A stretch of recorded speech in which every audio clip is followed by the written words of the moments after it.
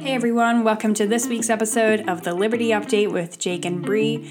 Today we will be covering Arizona legislators banning electronic voting machines this week, as well as Biden saying that students have a civil right to look at sexually explicit books. We will cover maternity services that are shutting down in a major wave across U.S. hospitals, and we will touch on the FBI abusing its surveillance in over 270,000 instances on American citizens. All that coming up today. Thanks so much for tuning in.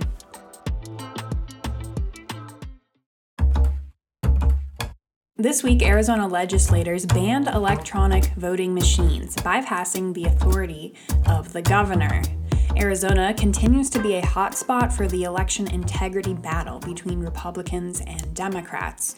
Like Wisconsin and North Carolina, the Arizona legislature is controlled by Republicans, while the executive branch is controlled by Democrats. The Arizona state legislature used its authority on Monday to prohibit all counties in the state from using electronic voting machines in any future federal elections. The Democrat governor, Katie Hobbs, vetoed an election integrity bill in April after the Senate and House passed the measure, causing the Republican-dominated legislature to respond with a new approach this week. In a letter sent to all 15 counties in the state, Senate Majority Leader Sonny Borelli said Hobbs is putting Arizona and the nation in a vulnerable and dangerous position by using the state's electronic voting systems made with components from countries considered adversaries. The legislature is using its authority granted in the U.S. Constitution to bypass the power of the governor. They claim the resolution is non-binding and overrides state law as a matter of national security. They cited a 2017 report from the U.S. Department of Homeland Security that deemed election infrastructure critical to the nation. As a result, the resolution has now been transmitted to the Secretary of State's office rather than the governor's office. Part of the letter reads, "No electronic voting systems in the state of Arizona may be used as the primary method for conducting, counting, tabulating, or verifying federal elections unless those systems meet the requirements set forth in SCR 1037. One of the advocates behind this effort, Senator Wendy Rogers, said on Monday that they are prepared for a legal battle. The Attorney General and Secretary of State, who are both Democrats, said the resolution does not have the force of law, meaning a legal battle is already underway. So there's disagreements at hand between the two branches, and we will have to wait and see how this plays out in court. In one of the most shocking headlines of the week, the Biden administration is now openly pushing to keep pornographic books in schools and within children's reach.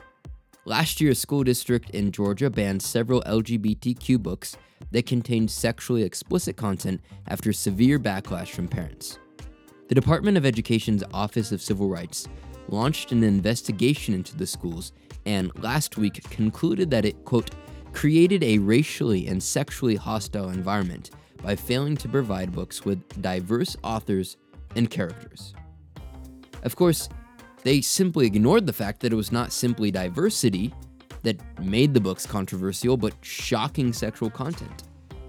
Works on the banned list included Extremely Loud and Incredibly Close, All Boys Aren't Blue, and The Bluest Eyes.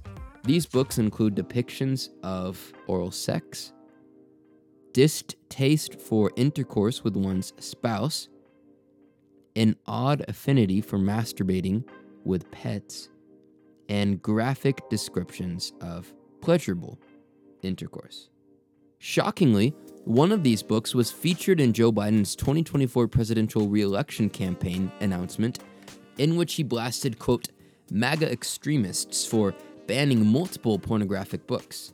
Ironically, at the same time, childhood classics, including Charlie and the Chocolate Factory, James and the Giant Peach, and the BFG, are being edited with gendered language, references to guns, and insults such as fat, ugly, and crazy being removed. So, while it is okay for woke publishers to alter beloved family-friendly classics, if parents object to obscene content in schools, they are called extremists. Of course, common sense says that sexually explicit books never should have been in schools to begin with. But now Biden is actively seeking to subvert the will of parents, forcing those books back into the hands of their children. This is yet more proof of the dangers of allowing a radical federal government the power to steer education. Ultimately, it is the parents' right and responsibility to raise and protect their kids. Any government that cannot recognize this simple fact has clearly overstepped its bounds. So as reports of declining birth rates continue to rise in the news, dozens of medical departments and services at hospitals across the nation have shut down in recent months. But the key finding is that the majority of these healthcare facilities serve expecting mothers. A healthcare website is tracking the latest hospitals to close down departments. The report outlines 32 hospitals that have closed a department since the beginning of February 2023. Of the 32 closures, 15 revolve around labor and delivery. The reasons include finances, changing demographics, birth declines, and consolidation of services at other clinics. All 15 of the hospital's closing labor and delivery departments are listed on the blog at conventionofstates.com/news. As a conservative member of the British Parliament recently pointed out, liberal individualism ideologies have failed to deliver one critically important thing essential to the future of the world: babies. Take a listen to what Miriam Cates said. None of these traditions has a future. None of our philosophical musings or policy proposals will amount to anything long-lasting unless we address the one overarching threat to British conservatism, and indeed the whole of Western society. No, it's not climate change. It's not Russia or China or Iran. It's not the neo-Marxist ideology that has so weakened our institutions. It's not inflation or taxation or poor productivity. No. There is one critical outcome that liberal individualism has completely failed to deliver, and that is babies. So while politicians go on about climate change, Russia, Ukraine, China, or even inflation, one of the largest concerns for the future of the world that authorities really aren't acknowledging is the birth rate.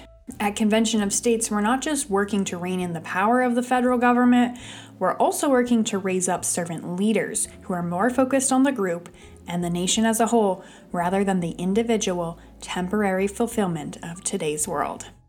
Unfortunately, a theme of this week seems to be government corruption and oversight.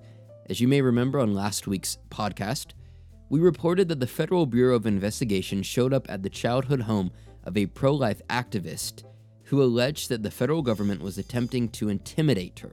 She called the scary incident proof of the weaponization of our government.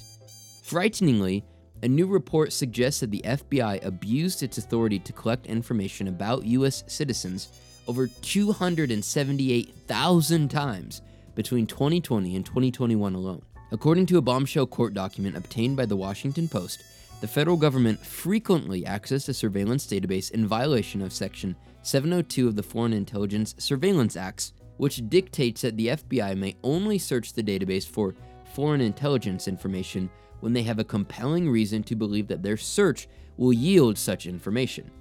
Shockingly, the agency instead used the surveillance tool to dig up dirt on suspected January 6 and BLM rioters and a congressional candidate's donors.